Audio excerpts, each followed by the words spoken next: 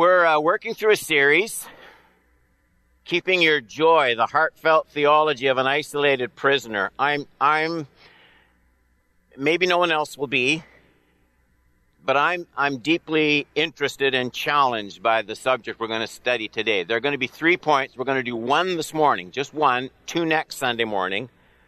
So the idea here, there'll be a longer intro, some comments that I want to make for the 2 messages, and then we'll close with just 1 point at the end. But I think it's such an important topic. Here's the title. Counting Everything Loss for Knowing Christ. So the verbs are, here's what we do. We count everything loss for the sake of knowing Christ. I take that to mean unless you're prepared to count everything lost, you can't know Christ. So counting everything lost for the sake of knowing Christ, the process of finding life's deepest joy. So one would think counting everything lost would be a minus. The surprising thing is counting everything lost for the sake of knowing Christ is the route to life's deepest joy, and I think this text will make that clear. I just wanted you to know that at least I have an idea where we're going, all right? And we can follow along together. Philippians 3, we're at Philippians 3. I'm going to read 11 verses, so either open your Bible or turn it on, however you do it. 3:1. Finally, my brothers, rejoice in the Lord. So we are talking about joy. To write the same things to you is no trouble to me and is safe for you. And then these words that just don't fit very well in our ears. Look out for the dogs. Really? Look out for the evildoers. Look out for those who mutilate the flesh. Talking about circumcision. For we, believers, we are the real circumcision who worship by the Spirit of God and glory in Christ Jesus and put no confidence in the flesh. Though I myself have reason for confidence in the flesh also. If anyone thinks he has reason for confidence in the flesh, I have more. Circumcised on the 8th day, of the people of Israel, of the tribe of Benjamin, a Hebrew of Hebrews, as to the law, a Pharisee, as to zeal, a persecutor of the church, as to righteousness under the law, blameless. Wow, blameless. 7. But whatever gain I had, I counted as loss for the sake of Christ. That's where I got the title. I counted as loss for the sake of Christ. Indeed, I count everything as loss because of the surpassing worth of knowing Christ Jesus my Lord. So that's the goal, knowing Christ Jesus. For his sake I have suffered the loss of all things. You can see that again in the title. And count them as rubbish, in order that I may gain Christ and be found in him. I like that. Not having a righteousness of my own that comes from the law, that's the one he was so proud of a few verses earlier, but that which comes through faith in Christ, the righteousness from God that depends on faith, that I may know him. That's the 3rd time he's talked about knowing him, and he's a Christian. That I may know him and the power of his resurrection, and may share his sufferings, becoming like him in his death, that by any means possible I may attain the resurrection from the dead. Let's pray. Help us as we look into this important text, this thought this morning. Come, Holy Spirit, and make your truth living, challenging, and ultimately joy-producing in all of our hearts. Oh, how we love your word. Bless our study of it together in Jesus' name. Amen. There is a striking feature in the first 2 verses of this text, where he says, finally, my brothers, rejoice in the Lord.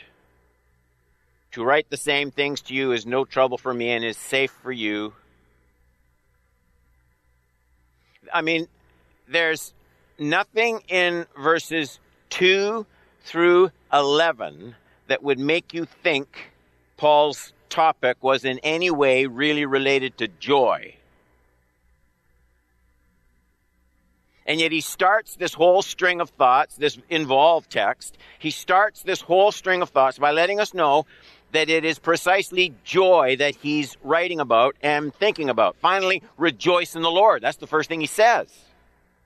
So I take that to mean that Paul is trying to force his readers, we today as well, he's trying to force his readers to make a connection that might not be obvious. Connecting dots that don't seem to connect at first glance.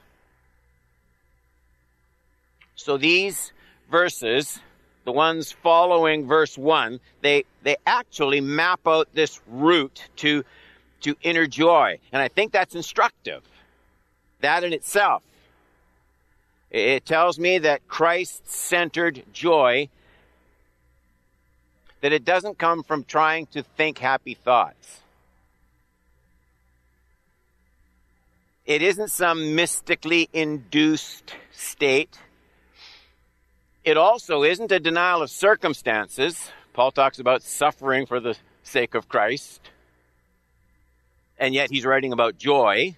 So it's not a denial of circumstances. It doesn't come from just living a life avoiding any cost or any trouble. I can't manufacture it. I can't manipulate my mental self into some kind of a joyful state of mind, just trying to live your best life now or something like that. Joy is found in our text at the end of a path that on the surface of things looks a bit uphill, looks a bit challenging. I mean, you might not expect to find joy at the end of it, and yet Paul says, I'm writing about joy. Very first verse. And so because this path to joy doesn't look immediately promising or inviting or exciting, Paul feels this need, you'll notice it, he feels this need to remind me to stay on this path where joy will be found. I mean, because he knows my tendency to look for happiness in all the wrong places, he's going to try and keep me, see that first verse? Safe. This is safe for you. He's going to try and keep my life safe. In what way? Well, safe from false pursuits, empty pursuits, things that look promising at the beginning but don't go anywhere. So Paul says, I want to keep you safe from those kinds of errors, those kinds of mistakes. And there's something else. This is another little nugget of wisdom that can easily be overlooked. I mean, Paul knows everyone wants joy, ultimately. Even people who pursue it wrongly. He knows we all want a life well lived. And I think he knows that this hunger, it's like a craving, we all have it. It can drive us into searches for joy that can be off target, that can be desperately blind and desperate and foolish. We can be constantly victims of that latest inner peace fulfillment huckster with some new remedy. And so Paul says, joy will not be found in discovering something brand new we've never heard before. Joy will be found in relearning things we already know. We know that's the case because he says so in the last half of that first verse. Look at it. He says, to write the same things to you is no trouble to me and is safe for you. Writing the same things. There's your path to safety, Paul says. Apparently he feels, I need this caution. It is easier, isn't it? It's always easier to give your attention to something brand new than something repeated. I think that's a fact. Even if you disagree with it, it's easier to give your attention to something brand new than something repeated. Paul says, I'm going to have to write the same things to you, and that's how you'll keep your life safe in your pursuit of joy. He approaches this subject knowing, well, a repeated message is sometimes the least interesting, both to deliver and to listen to. And so that's why he says he's not going to be, verse 1, I'm not going to be troubled about this. I'm not going to be put off from doing what I feel will give you the most safety and the most joy. So 3:1, to write the same things to you is no trouble to me and is safe to you. There's a lot in that first verse. Notice that little phrase.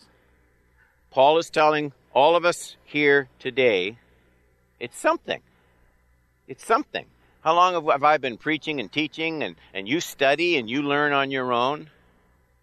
It's humbling to come to a text like this and have someone tell us, you have not gained all the benefit from the things you've already learned yet. Right? You have not gained all the benefit from the things you've already learned. You've already heard. If you want to keep your life safe, safely anchored in flavorful riches of true joy, if you want to keep your life there, you need to take Paul's words deeply into your heart. I do too, and we need to take them into our memory. So let's make sure, here in this sanctuary, online, let's make sure we're spiritually prepared to do that as we hear Paul's words today. Note something else. I'm still just introducing all this. That this idea in that first verse especially, it's more than just a theological download. It's more than just biblical interest. Paul says my safety is at stake in this verse. Your safety is at stake. So it's not just information. And as he's led by the Holy Spirit in the selection of his words, he's careful, I think more so than usual, to set up his message in a way that will alert me to the fact that its importance is probably greater than I will notice at first glance. I see 3 insights in this text. I think they're so important that that's why Paul takes all that time to set them up the way he does. I'm reminding you of things. It's safe for you. I'm taking the trouble to do this. You need to hear this in a deeper way. There's nothing in our cultural conditioning that's going to encourage us to think the way Paul is going to tell us to think in this text. This is counter-grain stuff that he's going to be presenting. These 3, I think, surprising insights when you're thinking about a joyful knowledge of Christ. These 3 surprising insights, they go against all the daily conditioning that you're going to experience outside this church this week. We're going to study 1 this morning. We're going to study 2 next Sunday morning. And now, believe it or not, point number 1. But remember, this is all we're doing here. Surprising insight number 1. I'm going to show it to you in this text and some others. If you want to find deepest joy in knowing Christ, you must set yourself to be against what is contrary to him.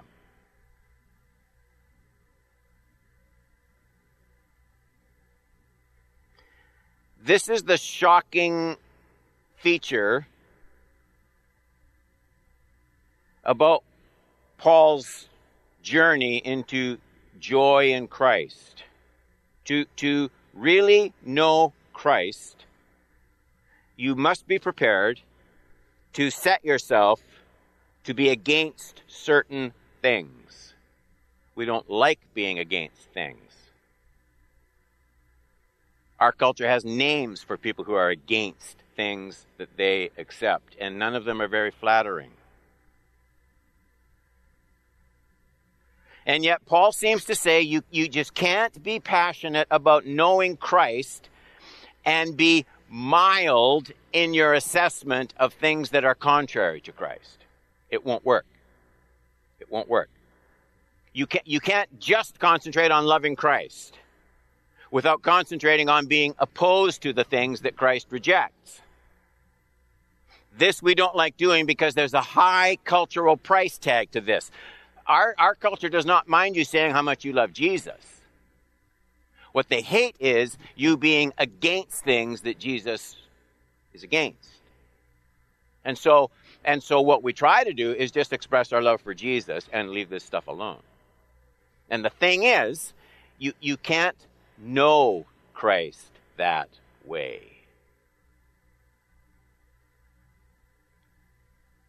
In Romans chapter 12, Paul actually says the same thing, but in a stronger way.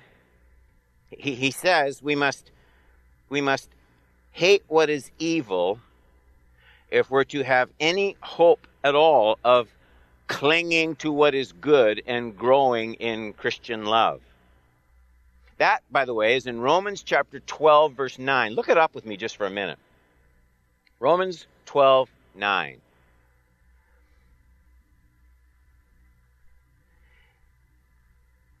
There's this verb, abhor.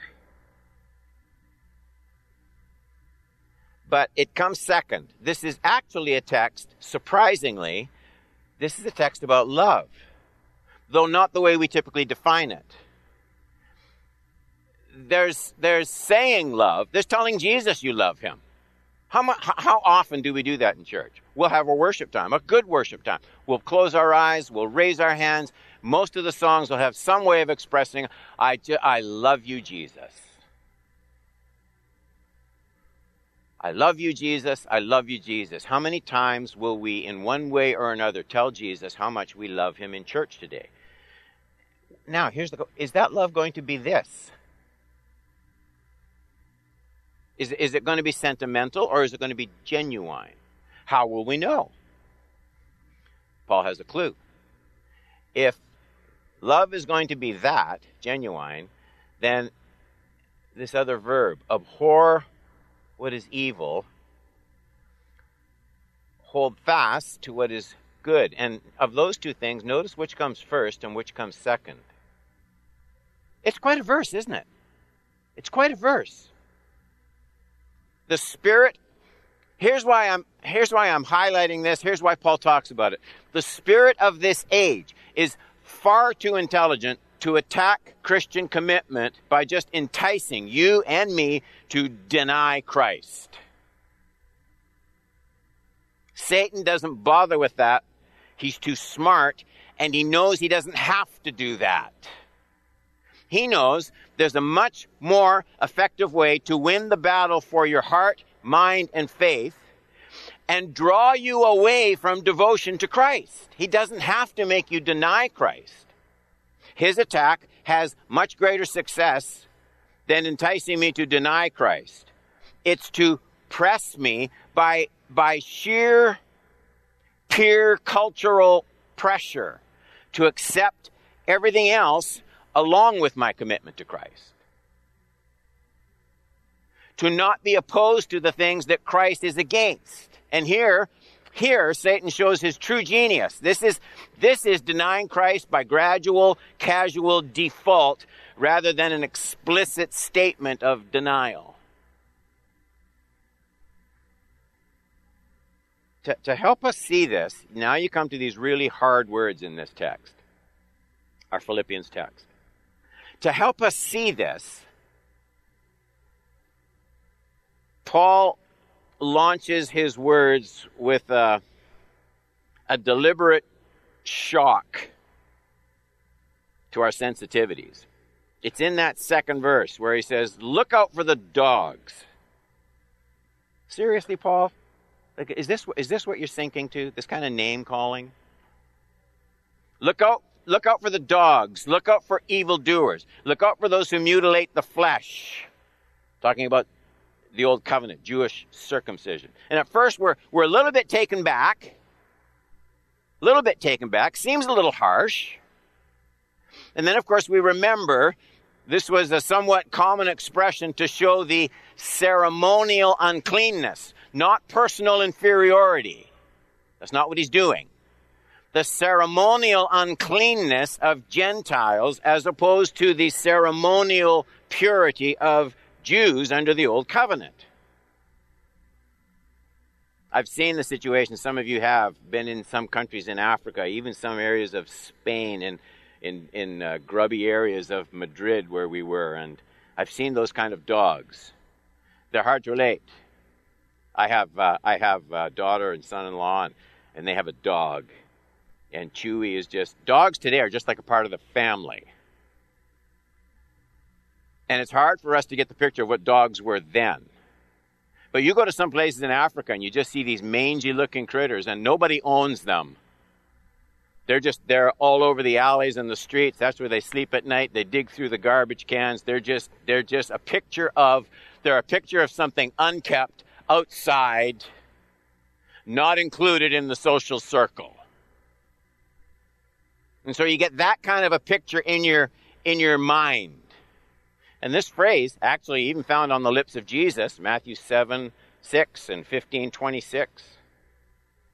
And it just helps us to understand that Paul doesn't mean they're inferior. What he means is they're ceremonially unclean. They're outside of the Jewish covenant and the law that God had given to the people of Israel. And all the washings and all the diets, they were outside, the unclean. And that would help explain it, except Paul isn't using the term, look at the text, he's not using the term to describe Gentiles. The best evidence is, when he talks about circumcision and the flesh, the best evidence is he's using that term dogs, but he's not talking about Gentiles, he's talking about Jews. This is what would have been so shocking to Paul's readers. Why would he do that? Because here's how Paul thinks of anybody, Gentile or Jew, and he talks about his own Jewish pedigree, plenty in that text. I took the time to read the whole thing. This is how Paul thinks of anyone who opposes Christ for any reason. You can't be committed to Christ without being opposed to what denigrates and downplays and rejects the message, the gospel, the person of Jesus Christ. So in other words, what I'm saying is there was nothing, even in Paul's day, that was culturally acceptable in his use of the term in this Jewish context. It was just plain, outright shocking. It's not the only time Paul did it.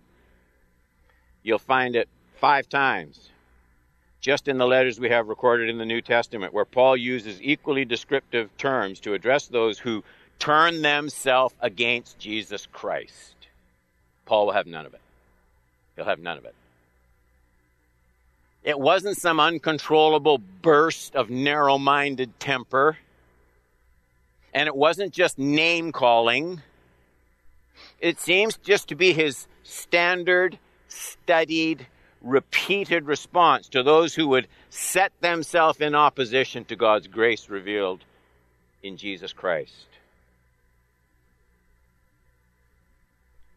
I don't have time to unfold all that the way I'd like, but just pause here. Here's a question. Answer it here, answer it as you're watching online. How prepared are you to stand for Christ when it means not just liking him, saying you believe in him, or singing love songs to him, but when it means standing against something else at a very high cultural cost?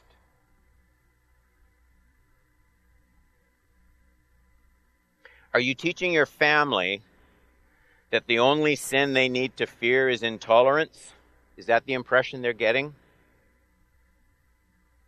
This is not a plea for arrogance or lovelessness. There's plenty of that to go around. Christians must always respond with grace, even when they're wronged or when they're persecuted. Mark that sentence. We must always respond with grace when we're wronged personally. But while I have breath, I will never respond with acquiescence when Christ is maligned, when the gospel is rejected.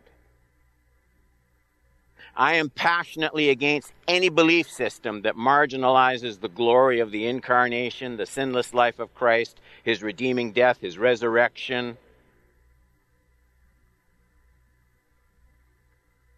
And let me say one more thing. I think we need to highlight the difference. Increasingly in the church, we need to highlight the difference between what is becoming an increasingly light phrase, believing in Jesus, and start talking more about believing everything Jesus said. What Jesus said about salvation coming through him alone. What Jesus said about judgment. What Jesus said about sin. What Jesus said about marriage. What Jesus said about human sexuality. What Jesus said about all sorts of things. There's all sorts of Christians, I see it more and more, who tell me they believe in Jesus, but clearly don't believe what he said. So I'll have that conversation. I have it in the office. People will say, oh, I believe in Jesus. And I say, well, what do you mean by that? Do you believe everything Jesus said? I'm not sure. Well, let's go through some of the things. And what you find out is they're trying to sustain some kind of belief in Jesus that has no moral authority in it. And here, this isn't in the notes, by the way, if you're trying to follow along up there. Here's the problem. One day, when your little ones, they're going to get older and older, and they're going to leave home, and they're going to go to university. And if all they had was some kind of belief in Jesus without the moral authority of Jesus on issues with a cultural cost to them, here's what's going to happen. They're going to go to college, to university, and their belief in Jesus is going to start to feel like belief in the tooth fairy. Because it never did come to the place where they settled in their heart. Here's the implications of this. So what I'm saying is, before they leave home, somewhere, take the training wheels off that bike. Tell them the things that are going to cost if they're going to follow Jesus. It's the same in the church, same in all of our lives. I went too long on that. My own opinion, I can't show you chapter and verse. My opinion is God has allowed the uprise of strong anti-Christian voices, even in our own land, to help expose the church's deeply entrenched relativism. Eventually, in his wise grace, God will force us out of our comfortable tolerance by increasing pressure brought against his name. And we're going to have to fly the flag somewhere. Let me say it again. Paul is describing, if that sounds harsh to you, don't forget that first verse. Paul is describing the surprising pathway to joy.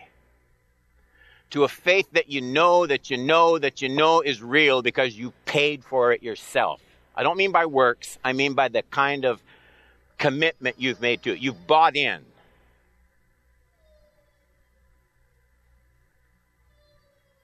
With all the life God grants me on this earth before I die, one of the key ways I manifest my devotion to Christ Jesus is to reject what displeases him. Any other commitment to Jesus is empty talk.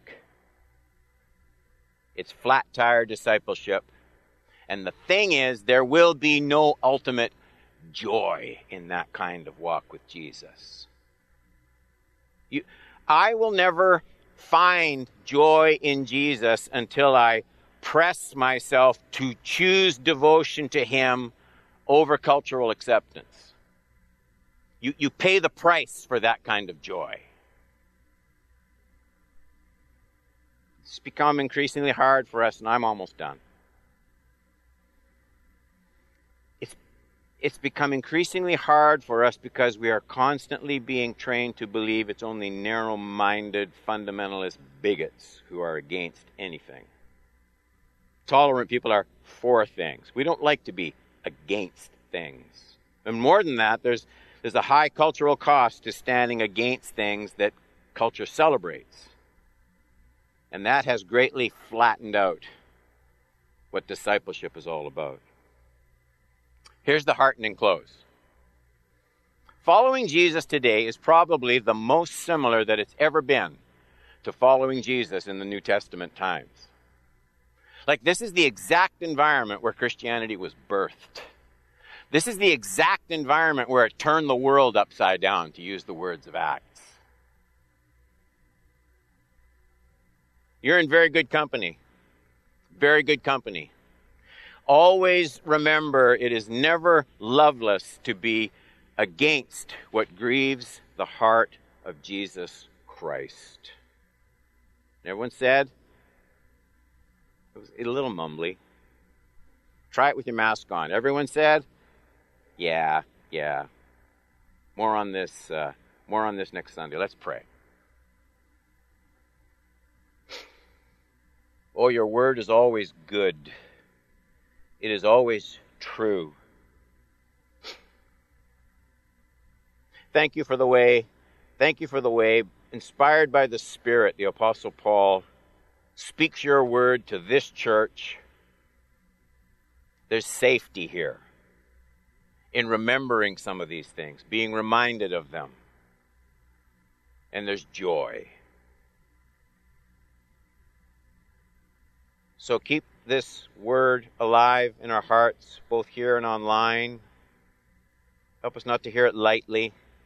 Let it land with due, joyful weight on all of our hearts and minds. In Jesus' name I pray. Amen. Amen.